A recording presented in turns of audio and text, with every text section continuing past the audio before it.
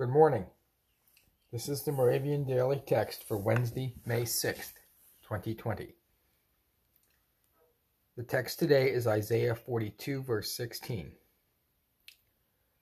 I will turn the darkness before them into light, the rough places into level ground. The teaching text is Luke 1, verses 78 and 79.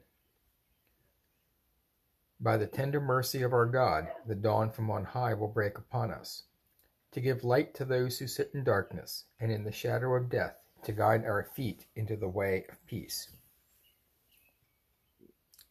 Let us pray. Merciful Lord, unto our feet and the light in the dark spaces of our lives, your unending love is a comfort in times of trial. Amen.